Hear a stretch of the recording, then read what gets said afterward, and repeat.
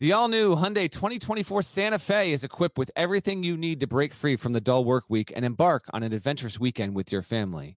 The Hyundai Santa Fe's features like available H-Track all-wheel drive, standard third-row seating, available dual wireless charging pads. You've got the H-Track all-wheel drive so you can take on those dirt trails and kick up some mud. Or the third-row seating gets your whole family in to experience the thrill together.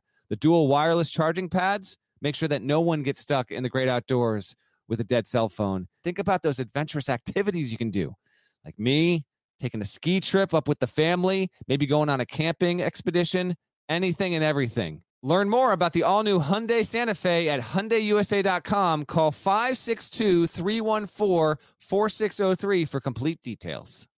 Hey there, it's Gary Parrish. It's Wednesday, December 8, 2021. Welcome back to the CBS Sports Eye on College Basketball podcast, where we sometimes discuss camel fighting, dodo birds, and leaky black. Matt Norlander is here with me. He's at home in Connecticut. You can recognize it if you're watching on YouTube. That's his home. I'm still in Harrisonburg, Virginia, where last night, while on the sideline for CBS Sports Network, I got to witness an upset, followed by a court storm. Final, James Madison 52, Virginia 49. The Dukes are now 1-11 all-time against Virginia, 1-19 since 1980 against ACC opponents. Deadleg, what'd you make of the scene and the development inside the Atlantic Union Bank Center, where a record-setting, sold-out crowd witnessed history? It was history. First win for the program ever over Virginia. It's actually James Madison's only win over a sitting current ACC member as well. Big-time win for the Dukes, who might well be the CAA's best team this season. I'll circle back to that in just a little bit here. I did watch the entire game. Was a little concerned for your well-being. In fact, I believe Nada has logged in a poll if you're watching on YouTube, and hello to everyone who's in here early. Yes, or anyone watching live, we went 30 minutes earlier than we told you we would on the Sunday edition. I underestimated how far Harrisonburg is from the Charlottesville airport. Turns out it's like an hour.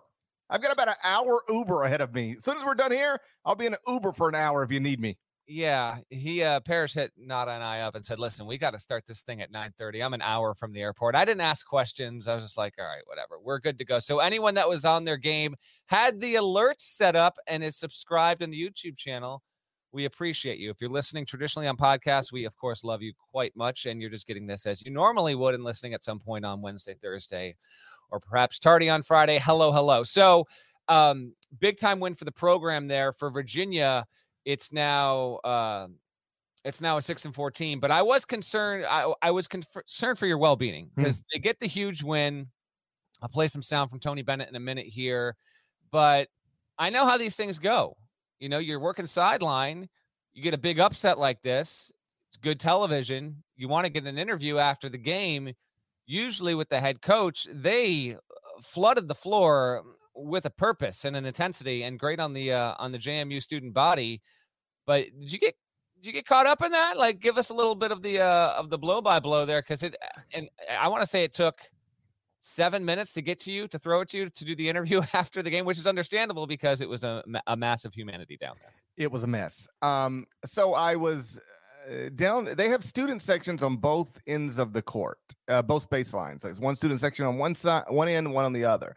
And it was very clear they were about to storm the court if they won. The game was still undecided in the final minute, but then it became a 3-point game with James Madison shooting free throws. And it was pretty clear they're going to win the game, although Virginia did have a shot at the buzzer to send it to overtime. So it's obvious the students are going to storm from both ends. And so I'm under orders from our producer. Hey, listen, we're going to enjoy the scene. We're going to let it play out, and then let them celebrate. And then you're going to grab a coach, Coach Mark Byington or a player. Got it. No problem. So I sort of sit back while the students storm. Like, okay, I'll stand over here and let them all flood it. I'll let everybody celebrate, and then I'll grab somebody and it'll be good to go. And you have to understand, because of COVID protocols, this isn't as simple as, hey, you've got a camera following you, and you just grab somebody and then interview them. I have to grab somebody and then take them to a camera where a headset is waiting for them so they can put on a headset and I can have my ears in and we'll be socially distanced while doing this post-game interview. So it's complicated to begin with. Much more complicated when the court is stormed. Here's the thing that I didn't properly anticipate. Once I was, quote, letting them celebrate, the entire court is filled with people. I have no idea where Mark Byington is, where any player is. I can't see. I don't know if you know this. I'm short, so I can't see anybody. And so it's a real problem. And so I'm, we're letting the scene play out. It's fine, but it becomes a time where, all right, it's time to do the post-game interview. And I'm like literally, on, in communication with our producer. And I'm like, not only do I not have Mark Byington, I can't see him. I don't know where he's at. I can't see anybody. And so I am really scrambling through the crowd. And then, of course, you have to understand it's a bunch of students seeing the guy carrying around the CBS mic. So it's like, you want to interview me? You want to interview me? And it's like you're respectfully turning down interviews while you're looking for anybody to actually interview. The whole thing's crazy. While you're looking and you're short, everyone's wearing the same colors. It doesn't make it that much easier. You just give me someone in a uniform, please. Someone that logs significant minutes. Oh, okay. So, I'm not exaggerating. For multiple minutes, not only did I not see Mark Byington, I couldn't see anybody. I never saw a player. I never saw nobody. I couldn't see anybody, and I couldn't get to anybody. I didn't even know. It wasn't like, can I get to them? It was like, I don't even know where to go to get to them. I don't know where they are anymore. The whole court stormed. So then, thank God, I see Votto Morris, who was a significant player in the game. I just happened to bump into him, and I'm like, it's like finding a lottery ticket. I was like, please come with me. Because now it's not like I got a camera following me. I got to now escort him to my camera, which I know is on one end of the court, but we have to get through 1 million people. So good luck with that. Then we get to the end of the court. Now guess what I can't see? My cameraman. Have no idea where he is. They say he's on the baseline where you did your opening shot. I'm on the baseline where I did the opening shot. Where he's short. He's a short guy too. I can't see him.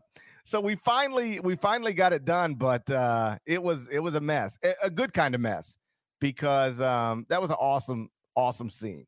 Couldn't be happier for Mark. Couldn't be happier for those players, those students, the faculty, everybody who was there. It was a sold-out, record-setting crowd. I mean, the environment was awesome. Like, I'm not sitting here trying to tell you that the Atlantic Union Bank Center is Cameron Indoor or Allen Fieldhouse, but it was as loud as you could get in a basketball arena last night, and it made for just an incredible scene and a memory. The people in there last night will remember that forever. Like, I had somebody, because I tweeted the court storming video, and somebody was like, "Oh, storming the court against a 6-4 team." I was like, if you're framing it like that, you just don't get it. And that's not a 6-4 team. That's Virginia. That's Tony Bennett. That's the 2019 national champions. That's an ACC opponent you've literally never beaten. They were nice enough to come to your arena, something they don't have to do, and then you upset them. It's that is something that'll be in the James Madison media guide forever. If they still do media guys, that is something that the people in that building and the players and that coaching staff, it's something they'll remember forever. It was a cool scene. This game was originally scheduled for a season ago, and there are no shortages of instances in men's college basketball where games that were scheduled in the non-conference for last season wind up just getting canceled altogether because of COVID logistics and going forward. Virginia could have done that. Tony Bennett insisted on not doing that. He wanted to help JMU, quote unquote, open up the building. Although, this is not the first game in there, but with a big time opponent, in-state opponent. Here is what Bennett said. It's about 46 seconds long. Here's what he said afterward, after the loss to the media assembled in the press room.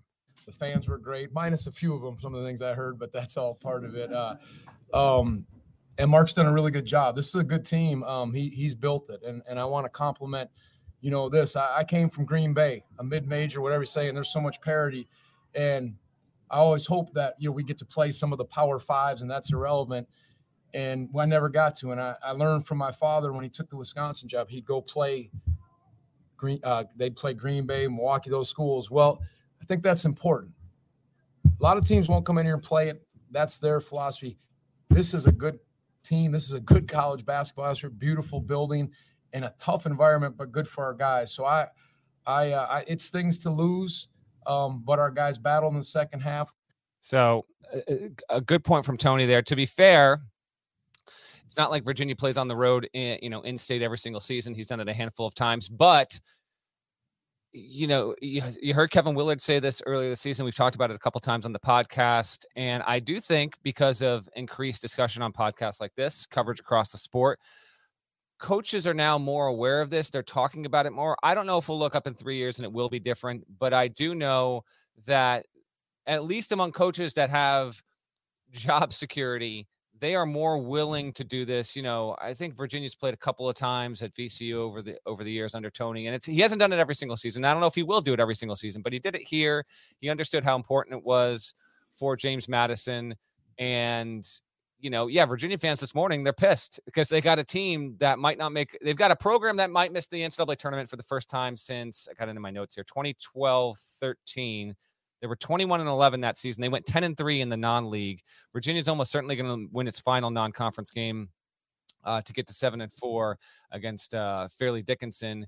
But, so if you're a Virginia fan right now and here and now, I understand why you're frustrated. But I did like hearing that from Bennett, and I would hope that, he would kind of back up that spirit going forward next season, the season after, whether, JMU or any other maybe school in the Commonwealth, if you will, being willing to go and play them. Because, yes, it did create an amazing scene. Yes, it's a tough spot to win at, but JMU is also a legitimate opponent. And it wasn't a stunner that JMU won this game to me. We talked about it. I think I joked with you on the Sunday night podcast, but it was a quality win.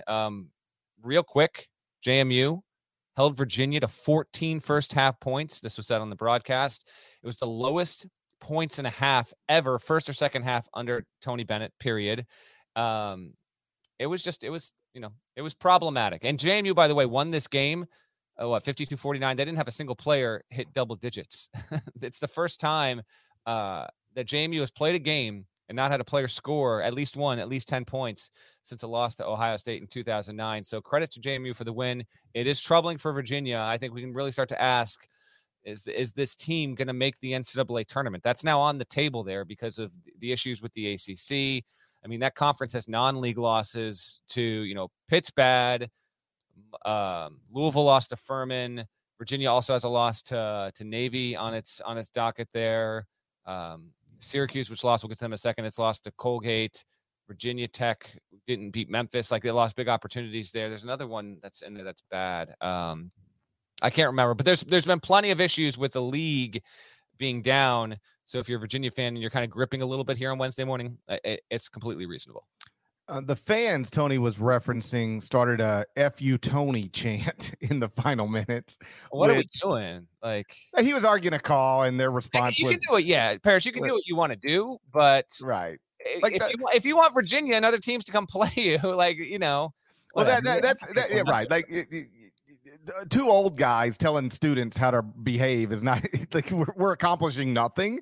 But if you take a step back, like, Tony Bennett is a blessing to James Madison. He brought the 2019 national champions to your arena and created a sellout crowd and a memory forever. It should have been "Thank you, Tony," not "F you, Tony." But whatever. Students are going to be students. It's not a big deal. Even Tony seemed to recognize it's not that big of a deal. You mentioned they only scored 14 points in the first half. It was almost 11. I know. Because they missed Parrish. Maybe off the top of your head. I think UVA missed its first 10 3-point attempts or something like that? They just couldn't. Yeah, they were 1 of 11. 1 of 14. It 1 of 14 in the first half from 3. So Virginia was up 10-2 to start the game. That's the other thing. It was 10-2, 7 minutes into the game. And then they're down 24-14 at the half. James Madison outscored them 22-4 in the final 12:43 of the first half. Virginia had 1 field goal, 1, and that was the three-pointer that made it 14 points instead of 11. They had one field goal in the final 12:43 of the first half. 1 of 14 from three. So the way that works at halftime is usually you talk to the winning coach on camera, the head coach, the coach whose team's ahead on camera, walking off the court, and then you get the other coach after he leaves the locker room coming back to the court, and then you do an on-camera report just before the second half tips off. For this one, I just talked to both coaches off camera and then did a report just before the second half started. So I talked to Mark and I talked to Tony. And Tony was great. I mean, obviously frustrated, but just great. Like, he's a genuinely nice man. And so not all coaches would be, hey, good to see you. They're down 24-14 at the half at James Madison. Tony's great.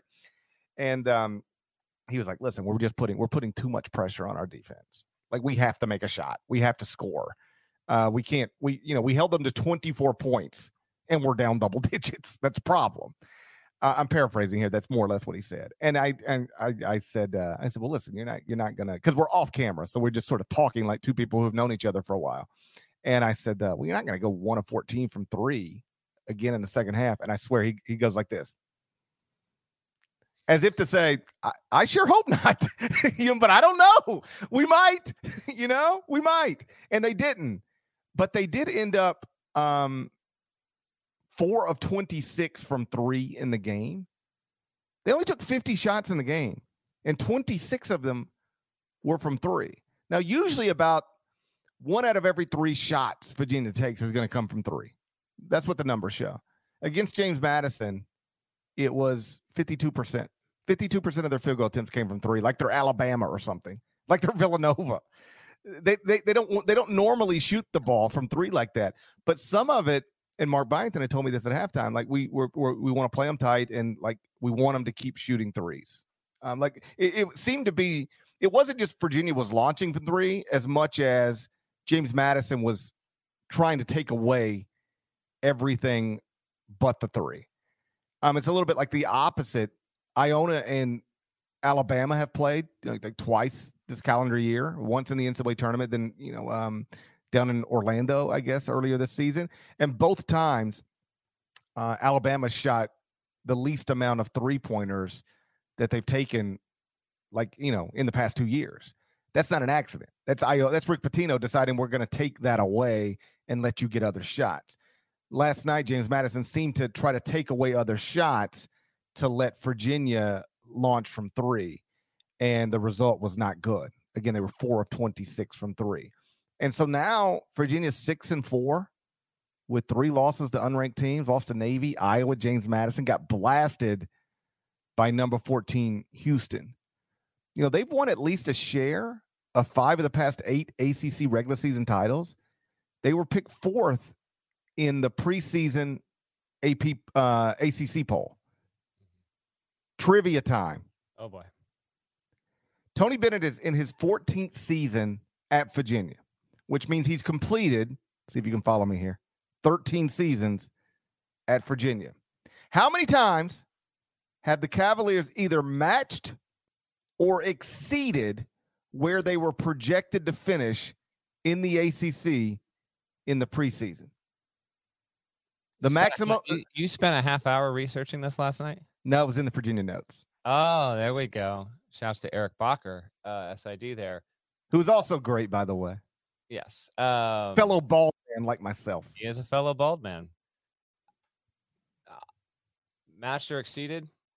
So the maximum will be 13. I'll say 12 out of 13. If it's 13 out of 13, that's bonkers. Dead leg, you're exactly right. It's 12 out of 13.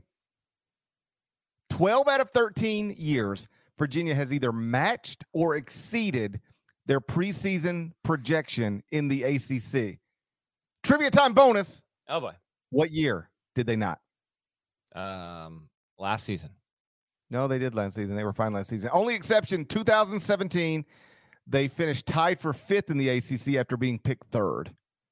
I bring all this up to tell you I'm not sure they're going to be able to do it this season. They were projected 4th in the ACC.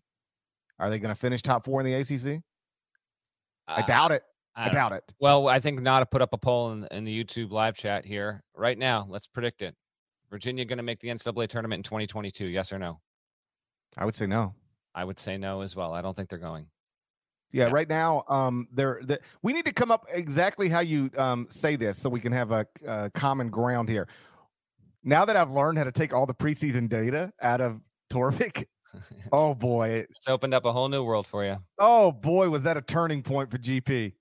So how do you describe that? Because Virginia's now 93rd at Torvik if you eliminate preseason data. Is that the way you say it? Preseason bias, yeah.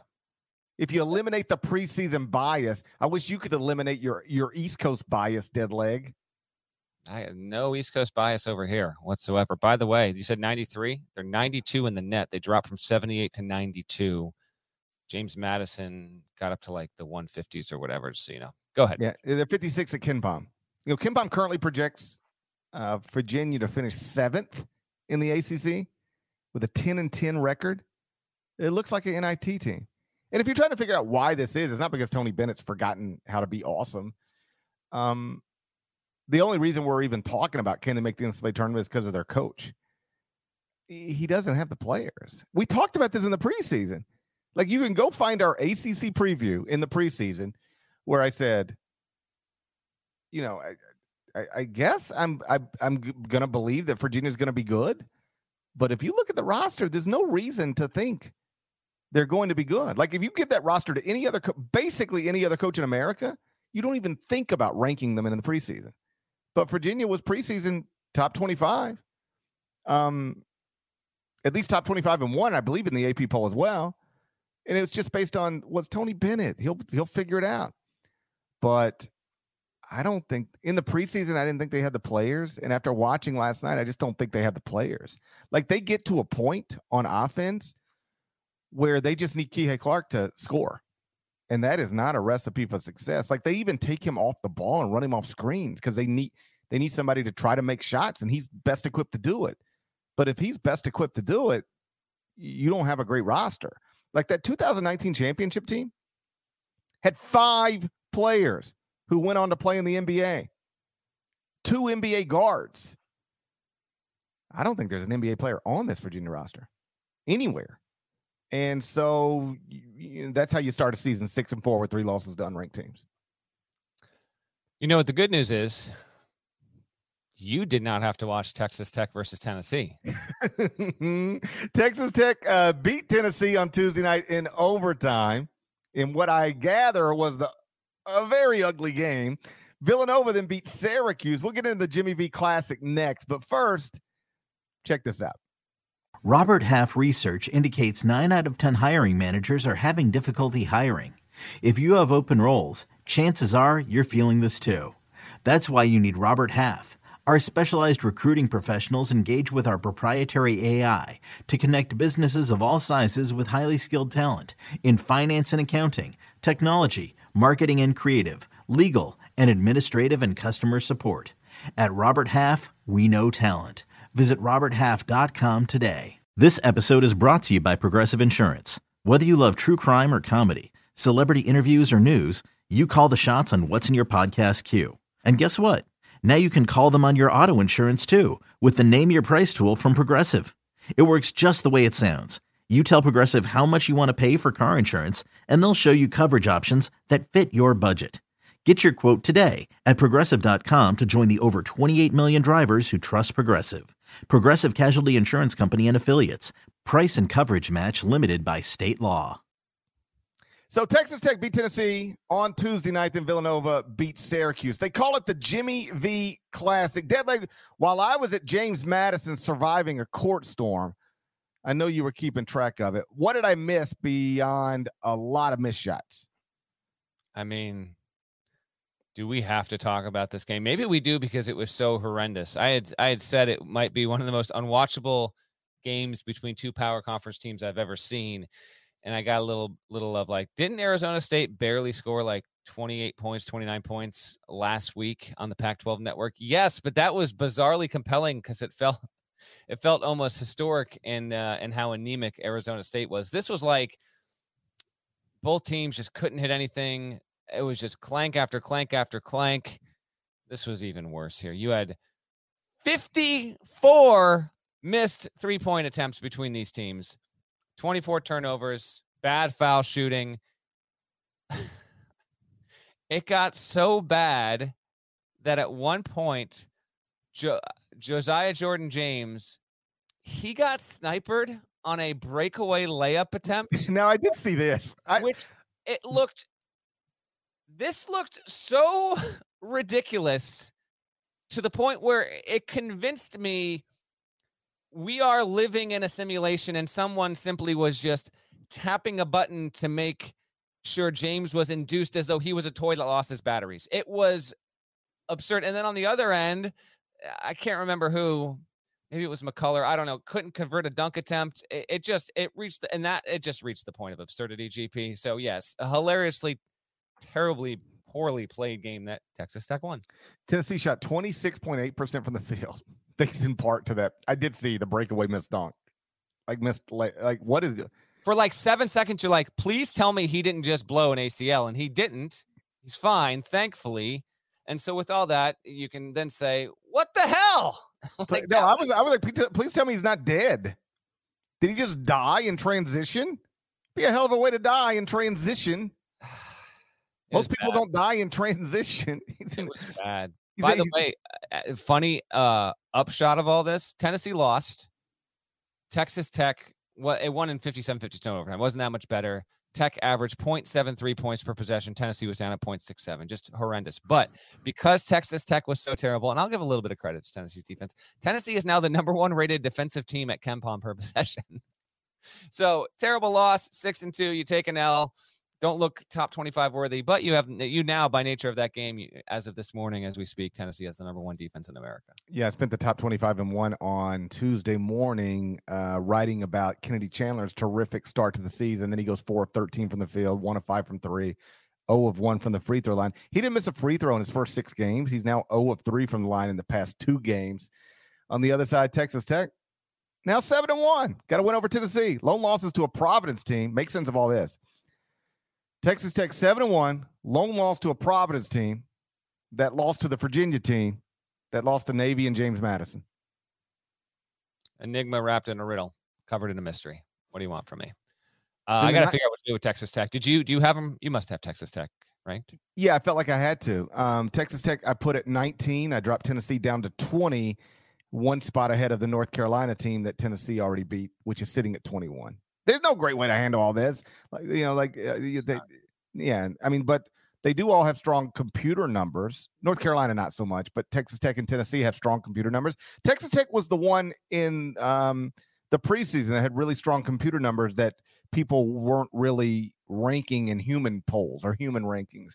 And I don't know how good they'll be, but they just beat Tennessee on a neutral, and Tennessee was a 1-loss team before that. So it goes 19 Texas Tech, 20 Tennessee, 21 North Carolina. Good win for Texas Tech. It has one more solid non-conference opportunity forthcoming. There's another one mid-season, SEC Big 12 Challenge against Mississippi State, but we got to wait till the end of January for that one. Texas Tech will play against Gonzaga. I believe that game is in Phoenix. That is next Saturday. We'll preview that game when the time comes. The other game was Syracuse versus Villanova. When the Texas Tech Tennessee game went to overtime, you had Orange and Wildcat fans in the building, and then they're just booing the hell out of these teams, which was incredible. By the way, every single shot of a Syracuse fan in that game on Tuesday night, they were like, yeah, many of them were double fisting, all just liquored up and loving it. I thought that was a pretty good scene there. Villanova gets the win. 50 missed 3-pointers. Well, they didn't miss 50. They took 50. They took 50, missed 37, and they win by 14. How'd you like to be on the other side of that? You see another team miss 37 threes against you, and you lose by 14 points? That's really rough, GP. It was close for most. Villanova kind of won it down the stretch. You would have been back to your hotel by this time. Did you tune in, see the second half at least? Yeah, I watched Villanova Syracuse. And that's the difference in where those programs are right now. That Villanova can miss 37 threes and still beat Syracuse by double digits. Villanova became, I saw this ESPN stats and info, just the 5th major conference team in the past 25 years to launch 50 threes in a game. And they didn't even need to make a good percentage to beat Syracuse by double digits. Now, the score a little misleading because, like you said, it was close most of the game. They just sort of separated at the end. But either way, the result is the result. And now Syracuse is just 5-4. They finished 6th or worse in the 8th. They got a Final Four in there and a Sweet 16 in there. So it's sort of it's a little misleading. They finished 6th or worse in the ACC in 7 straight seasons. No one is surprised by it. It's just what they do. And I know, but that's not the Syracuse I grew up with. It's not the Syracuse I grew up with. I thought about this last night when you're mentioning this stuff. I thought, and to any Syracuse fans watching in real time, if you're in the chat, you can feel free to chime in. But if you're a Syracuse fan right now, like, do you want Jim Boeheim or the field coaching your program next season? Boeheim 77, program legend, one of the best coaches in college basketball history. Maybe you do. I'm not saying one way or the other. I'm kind of genuinely intrigued about the average Syracuse fan. Are you satisfied with the state of your program? Are you happy with the way that it's going? It feels like whenever Boeheim does retire, if that's next season or in 17 years, it will be a situation similar to Duke where someone on staff will wind up taking that job. So keep that in mind as I kind of pose the question. But are you ready to move on from this, or would you still prefer, even for a little while longer, another couple of seasons? No, let's keep Boeheim, on the sideline. I'm just curious. I don't necessarily have the answer, but it flickered in my mind when that game was ending, and I wanted to bring up on the podcast.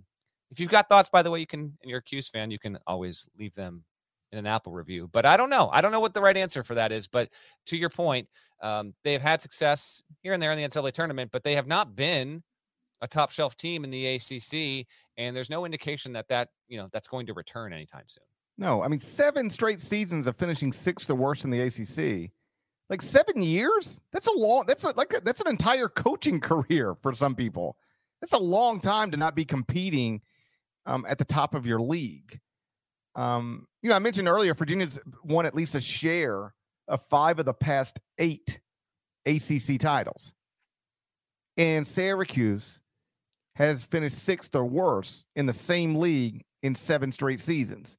And now they're currently projected at KenPom to go 17-14 overall, 11-9 in the ACC. And I think what does complicate it is like they're not good with Jim's kids taking all the shots. Like that's it's not great. It's not great. It's not a great situation. Buddy wasn't good last night.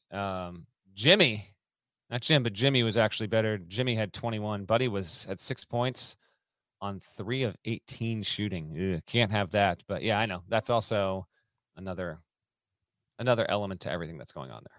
One more interesting result from the past couple of nights. Texas Southern, 69. Florida, 54.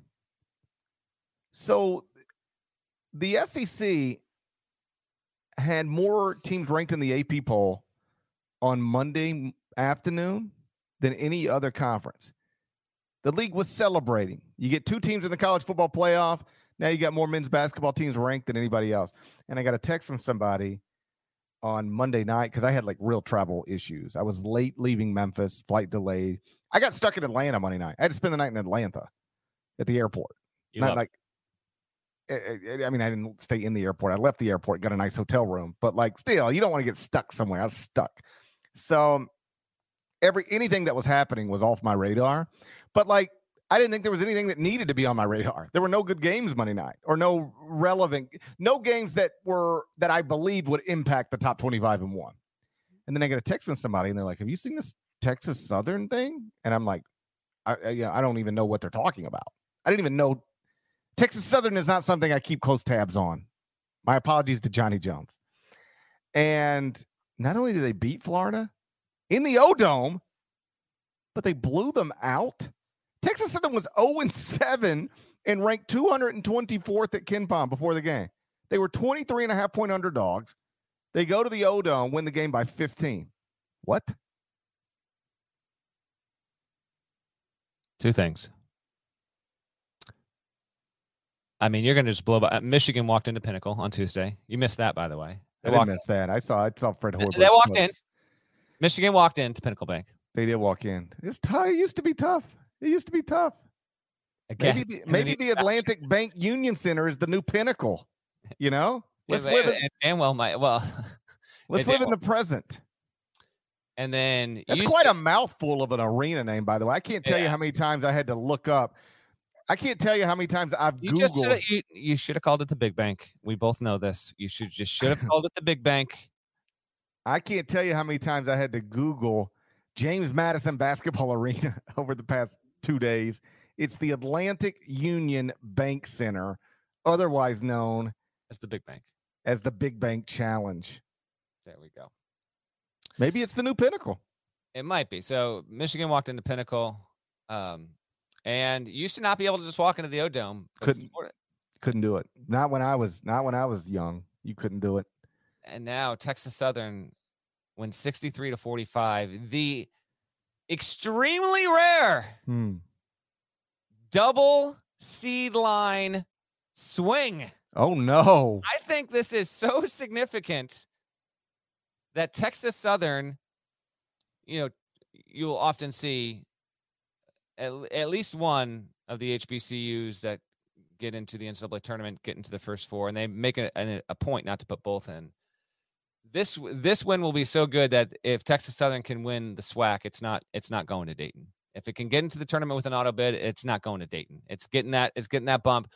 And if Florida can make the NCAA tournament, this is worth at least 2 seed lines. I bet if I had Jerry Palm on right now, he would disagree with you. I don't care what Jerry Palm says. When it comes to the double seed line swing. If Florida's schedule plays out and they wind up getting, say, an 8 seed, and you take off the Texas Southern loss, I'm going to say they'd otherwise be a 6. This is going to be the worst loss. I think it will be the worst loss of any team from a power conference that makes the NCAA tournament as an at-large, if indeed Florida can make the tournament as an at-large. It is a horrendous quad 4 loss that is going to stink up this resume for the rest of the season there, and you just can't have it. I mean, what are we doing here? I don't know if it was just a situation with the Gators where, they come off a loss to Oklahoma, which, by the way, lost to Butler on Tuesday night in overtime, a really necessary win for the Bulldogs in that game. Credit to Chuck Harris, who had 26 points. That was a nice win for LaVall Jordan and that team. And I know that fan base was like aching for any kind of relevant win. So good on Butler. But Florida lost to Oklahoma, turns around. I almost thought like half the team must be sick. But credit to Texas Southern for getting the win the way that it did. And just no doubt about it. UMB seed Florida, so to speak. And so, yeah, that was definitely a notable result from Monday. As we speak here and record Wednesday morning, Florida's turning around on a two-day swing, and it hosts the 2-8 North Florida trivia time. No cheating. What's North Florida's mascot? North Florida's mascot? Your eyes just went really wide. North Florida's mascot. What do we got? The North Florida Gales. Gales? It's a bird. Oh, trivia yeah. Time in real time for people. The North Florida Penguins. Penguins, yes. North Florida Penguins. There's only one penguin in D1. Who are the Penguins in D1? Bonus trivia time. Side trivia time. The only Penguins in D1 are the UMass Lowell Penguins. Man. Youngstown State. Or Youngstown State is Penguins. North Florida. It's a bad bird, I'm telling you right now. The Ospreys. You ever come face to face? Oh, of course the Ospreys. No, I've never come face to face with an Osprey. Why would I ever get face to face? You wouldn't have survived to tell the tale. Why would I get face to face with an Osprey? You think I'm trying to French kiss an Osprey? I didn't say mouth to beak. I said face to face. You think I'm trying to suck face with an Osprey in a way that could lead to premarital sex with a bird? I'm not. Oh, man. It's not my thing. That's not my I got my things, but that ain't my thing. I got my things, but that ain't my thing. Everybody's got their things, but sucking face with an Osprey's not mine. Florida is 6-2 can get right against the Ospreys Wednesday, and then it's got to play the Danny Manning coached Terrapins of Maryland, which, by the way, we didn't mention this on the other pod, lost their first game with Manning on the sideline on Sunday against Northwestern. That was a home loss, so we'll see if Florida can get right there. But yeah, that was damaging loss for Florida. That's a stinker, and it practically offsets the win over Ohio State. It's that bad. I don't care what Jerry Palm says. Is that a direct quote? Is that a pull quote? I don't care what Jerry Palm says about the double seed line swing. That's the full quote. Jerry Palm is CBS Sports bracketologist. You're sitting over here talking about his bracket, and I'm not talking about his bracket at all. There's no bracket to talk about. I'm talking about a double seed line swing situation going down at the O-Dome. You lose at home to quad 4 competition. Where is Texas Southern right now in this net? How'd that Texas Southern 183. They were easily in the 200s. That was their first win of the season. It's bad. It's real bad. Since 1980, the previous worst record by any team to defeat an AP ranked opponent was 0-3. I saw that. Texas Southern was 0-7. History was made in the O-Dome. Not good kind of history, the bad kind of history. Bad history. We're up against this. This is going to be a short pod. Let me give you a quick heads up on Wednesday and Thursday games. Wednesday night, we got UConn at West Virginia. That's a road game for the Huskies. Their first time at WVU since they both shared an allegiance inside the Big East. Indiana plays Wisconsin. That's a really good one on Wednesday. I'm looking forward to. Minnesota is undefeated and welcoming in the Michigan State Spartans. So a really good Big Ten matchup there. And then we've got a quality Utah State team, which could be headed toward, real interesting bubble territory. We'll see. But if it could win at BYU, it could really do itself nicely. So those are 4 key games on Wednesday. No, Thursday, there's 3 of them. Purdue, now officially number 1 for the first time in program history. It will go on the road to play at the Rack, and will play a Rutgers team, which is as desperate for a good win as almost any power conference team that we expected to be in the NCAA tournament conversation. Rutgers is not there right now, so that'll be Thursday night. 2 other ones. Purdue trying to get their first win ever inside an arena named after a Subway sandwich. It's actually Jersey Mike's. Very much not a Subway. I think a Jersey Mike is a sub sandwich. It's the same. It's a sub sandwich. Well, that's what I said. You said Subway. I did not. Oh, the comments need to judge in real time. Maybe I misheard it. 2 other games. I think what I said is Purdue trying to get a win for the first time in an arena named after a sub sandwich. I thought I heard Subway. Oh, who cares? Who cares? 2 more. They said the comments are against me. They say I said Subway sandwich. What do you want from me? This is probably why my wife is always arguing with me when she says I say something and I say I didn't say that. Yeah. If only the commenters were in my home. You want a real-time commenting section as you argue with your wife? Don't know about that one. Yeah, I don't think I need that. Iowa State. And I don't argue with my wife. We just sometimes slightly disagree with each other on things. That's correct. Iowa State's at home against Iowa on Thursday night. Iowa State undefeated. Iowa started 7-0. Lost against Purdue. And then on Monday night, the other game of note, it played Illinois well, but lost by 4. Shouts to Alfonso Plummer. He's been quite an addition for that Illinois team to this point. Iowa State on Thursday is another good one. And then that's a great one. Great one? It's pretty. The Cyclones are undefeated with the in-state rival coming in. Good. What's great about this is that it's not on a Friday. I feel like this game has been on a Friday every year for the past decade and a half, and they're finally playing on a Thursday. Way to get it done. People saying Subway left and right in this chat session. But I know. I don't even. I love it. Last one. Texas is on the road against Seton Hall on Thursday night. That is very intriguing. Seton Hall could really do itself wonders by getting a win there. Texas needs it more, though. Texas has played one legitimate opponent, and it was not competitive on the road against Gonzaga. So it's going to play on the road again against Seton Hall. And it's wonder what the backstory is to Texas playing at Seton Hall. I'm unfamiliar with what would have led these teams to. Sounds like something that I should read about in the court report. Look at you. This will not be in the court report, but a quick tease on the court report, which is going up later on Wednesday.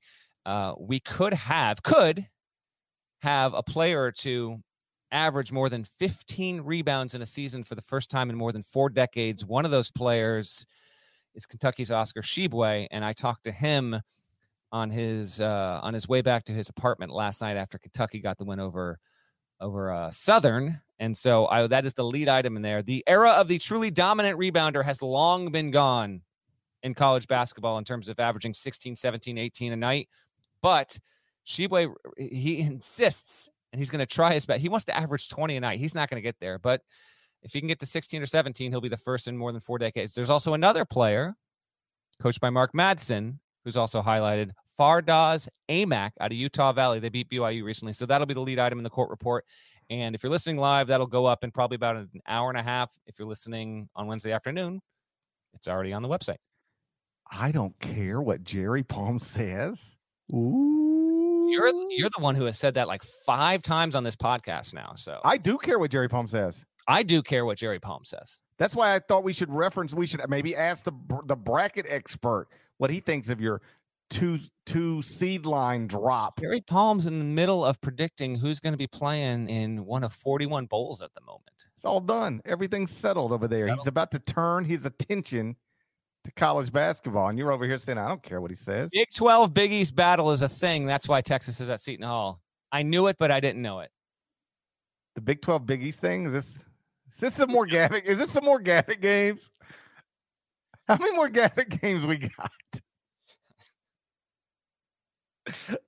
What do they just called everything the Gavitt games? The whole season was the Gavitt games. What if, indeed. I think you got to get out of here. Shouts to Devin Downey. Shouts to Chester, South Carolina. Shouts to Turner Phipps. Legend. Shouts, by the way, I've had multiple people send me Baylor basketball player databases. I have so many Baylor names now. It's like a blessing. It's like a blessing from God. So many Baylor names now. Shouts to Larnell. You said Sharts. This is where if we were taping, I'd just say, all right, back that up. Let's start over. Let's start this whole thing over. Sharts to Baylor. Sharts to Larnell. Thank you guys for listening once again now on College Basketball Podcast. Middle of the dumbest pandemic of my lifetime. Friday at 10 a.m. Friday at 10 a.m. I'll be under anesthesia getting. Oh yeah, removed. That's right. Oh, you got to get out of here. But we will have a podcast at some point. But we got to figure out when that's going down. Well, it's got to be Thursday night, or else it's going to be the Ion College Basketball Podcast with Matt Norlander and David Cobb. That might actually have to be a thing here. No, that might have to be a thing. I'm having teeth removed on Friday. My mouth has been hurting for a solid month. I take Advil every day just to prevent my mouth from hurting. I've got to get teeth removed. But there was, and Friday, next week is the first time where I had a few days where I don't have to travel before I go to Las Vegas for the CBS Sports Classics. I'm getting them removed on Friday. And I plan to be addicted to painkillers all weekend. Looking forward to that, by the way. Not that there's anything funny about being addicted to painkillers, but if you can do it temporarily, looking forward to that. 48 hours of painkillers. Well, I think we're going to try and do a podcast Thursday night, but I don't know. It's a tough scene. Next, tune in live on YouTube. Set the alarm, schedule it, subscribe. Be a little surprise. We'll see how this goes. In Sunday night's episode, I could still be high. You know, you never know. You never know.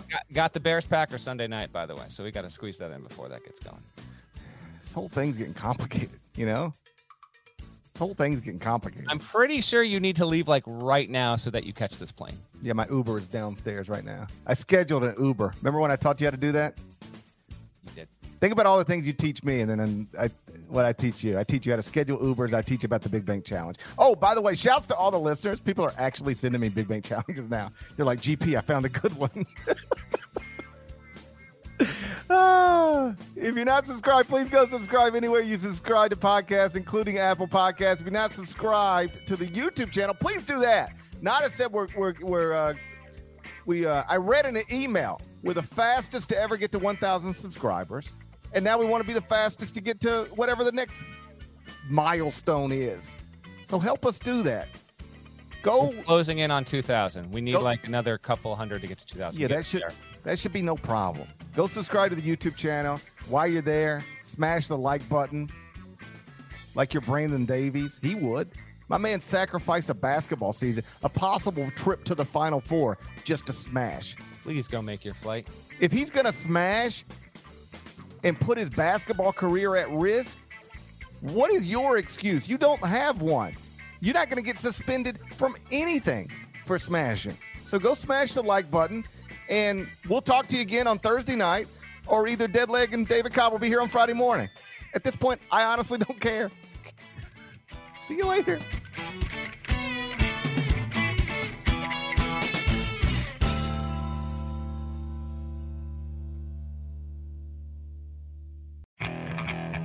Okay, picture this. It's Friday afternoon when a thought hits you. I can waste another weekend doing the same old whatever, or I can conquer it. I can hop into my all-new Hyundai Santa Fe and hit the road. Any road. The steeper, the better. Because my all-new Santa Fe is available with H-Track all-wheel drive, so I can hit the trail without a worry in the world. Heck, with 3 rows and best-in-class rear cargo space, I can pack the whole family in with all our gear. We've got available dual wireless charging for our phones, so we'll never lose touch with civilization, and we won't lose touch with the primordial power of Mother Earth. So which is it? Waste the weekend or do something a little more epic? And conquer it in the all-new Hyundai Santa Fe. Visit HyundaiUSA.com or call 562-314-4603 for more details. Hyundai, there's joy in every journey.